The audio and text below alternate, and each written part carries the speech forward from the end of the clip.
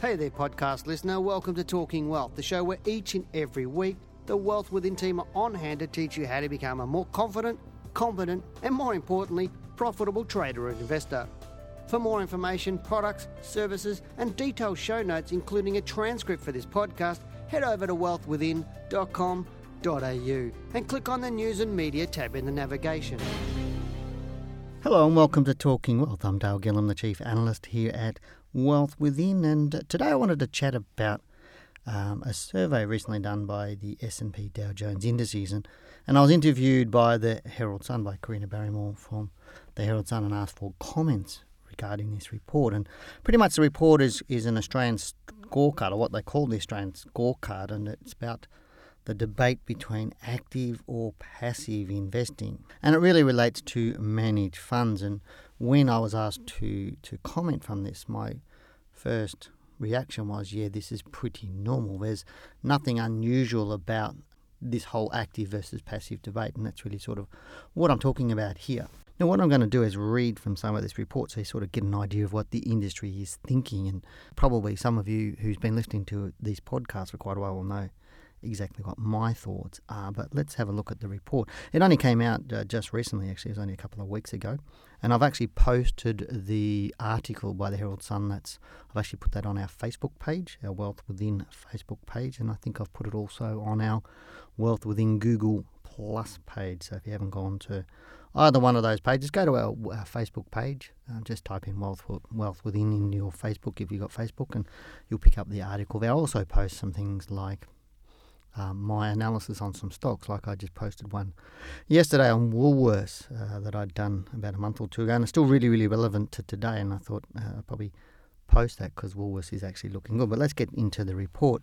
Now, it actually says, the summary of this report says the S&P Dow Jones Indices has been the de facto scorekeeper of the ongoing active versus passive debate since the first publication of the SPIVA US scorecard in 2002. Over the years, we've built on our 14 years of experience publishing the report and expanding the scorecard coverage into Australia, Canada, and lots of other places. It goes on to say, while the report will not end the debate on active versus passive investing in Australia, we hope to make a meaningful contribution by examining the market segments in which one strategy works better than the other. The SPIVA Australia scorecard reports on the performance of actively managed Australian mutual funds against the respective benchmark indices over 1, 3 and 5 year investment horizons. In this scorecard, we evaluated returns on more than 608 Australian equity funds, large, mid and small cap, as well as A-REIT, which are real estate basically, 294 international equity funds and 66 Australian bond funds. So that's sort of the premise of what they're actually doing. The report goes on to say there's no consistent trend in the yearly active versus index figures. So there's no consistent trend between the active and passive investments. But we have consistently observed that the majority of Australian active funds in most categories fail to beat the comparable benchmark indices over 3 and 5 year horizons. As of June 2016, the majority of Australian funds in all categories, except the Australian mid-cap and small-cap fund category, were outperformed by their respective benchmarks over the 1, 3 and 5 year periods.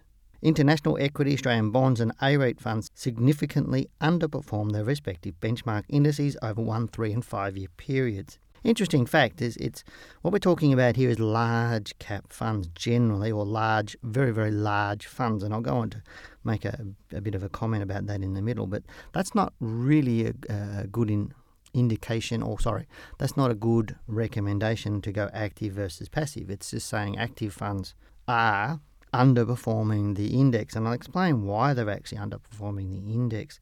I'll just give you a couple of quotes here in terms of the returns. With regards to Australian general equity funds, it says the S&P ASX 200 was flat, with a return of 0.56% in the 12-month period ending June 2016. And over the same period, all Australian large-cap equity funds posted an average return of 0.09%. So it did underperform, with close to 60% of them underperforming the S&P ASX 200. Over the 5 year period, 69% of funds in this category were beaten by the benchmark. If we look at international equity funds, they posted a loss of 2.1% in the past 1 year period.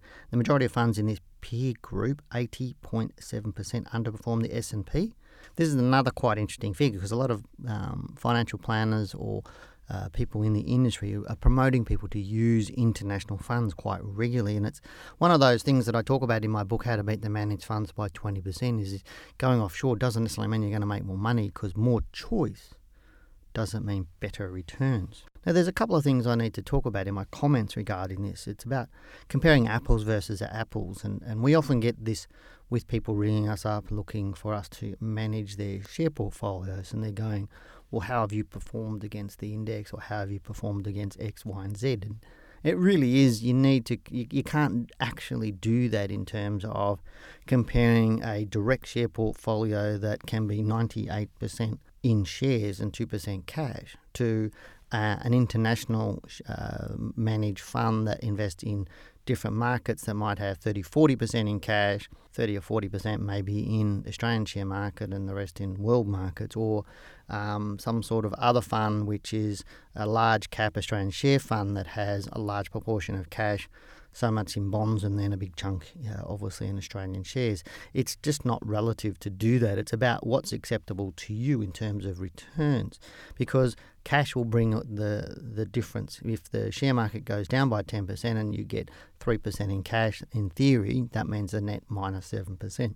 But if you've got a fund that's pretty much all equities and no cash, it will be more closer to that minus 10%.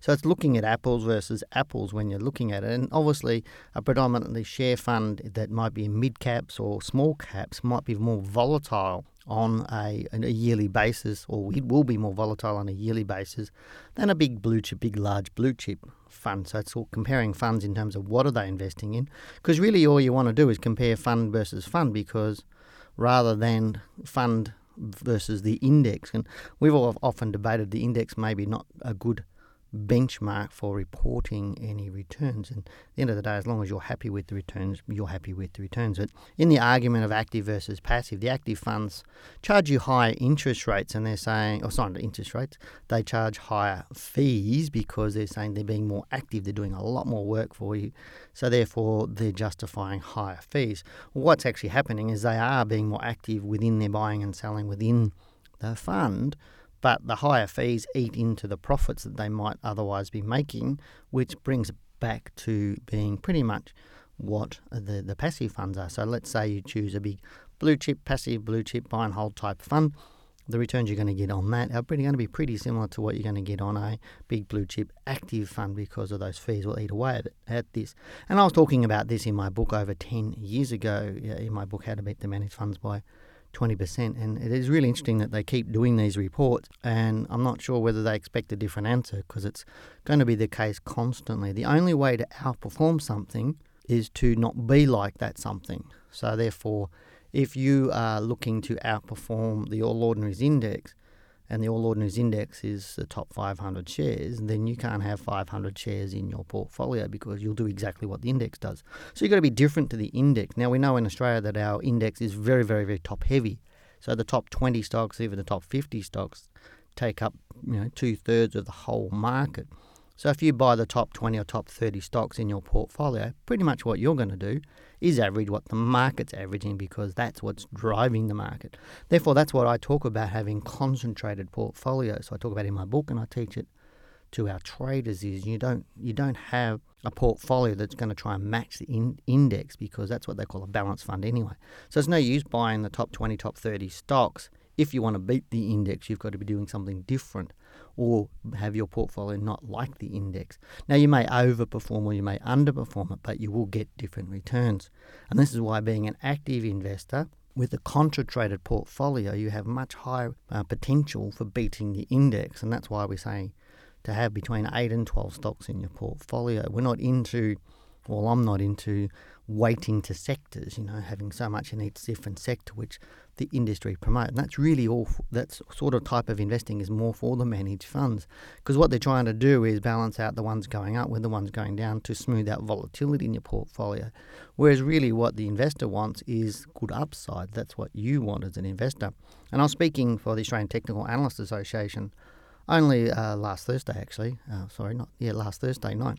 And I said to them, has anybody ever worried about a share going up in their life? And there was no hands up in the room, but I said, have you ever worried about them going down? And the answer was yes. So to me, as long as you've got shares rising in value, then what's the big issue? As long as you're protecting the downside, then you're going to get better returns. And the interesting thing is with our personal fund that we're running for people or individual portfolios is when the market's going down, we significantly outperform the market because we're exiting the market before it falls, and even more once it starts to fall. So therefore, our performance grossly outperforms them. But once the market's starting to rise, because all the big managed funds are already in those stocks and hitting the big fall, they'll start to take off a bit faster than us in terms of their returns because we're getting back into the market, but then we'll rise with them, basically. So we'll keep pace with them and sometimes and outperform them slightly on that. But when the dips happen, we get the gap between us and the index gets bigger and bigger and bigger. And that's really what an individual can do, is you can continually make those gaps between your portfolio and your Lord's different. And that's what I would suggest you do. So just learn how to put a portfolio of between 8 and 12 stocks together. It's not that hard to do. You just need to read and follow the rules in my book. If you're an investor, if you're a trader, there's more things you need to learn. But hopefully you've enjoyed this little podcast on the Australian scorecard by S&P. Or the Standard & Poor's who put this together. So, but really, I am on the active management, and that's personally active management rather than using a big managed fund. If you feel you need to use managed funds, then go for smaller boutique ones who don't have billions of dollars, who may have $100 million. So go for the smaller ones because they've got less shares and they're more able to be more nimble and move in and out of the market faster, and therefore take the opportunities that are in the market much easier. They are slightly higher risk, but to me, it's again, you've got to balance that risk with your return. Anyway, I'll leave all that with you. Hope you've enjoyed my podcast. I'm Dale Gillham, the Chief Analyst here at Wealth Within. Good luck, good trading, and take care. Bye-bye. Thanks for listening to this week's podcast. For more information, products and services, and detailed show notes with a transcript for this podcast, head over to wealthwithin.com.au and click on the News and Media tab in the navigation.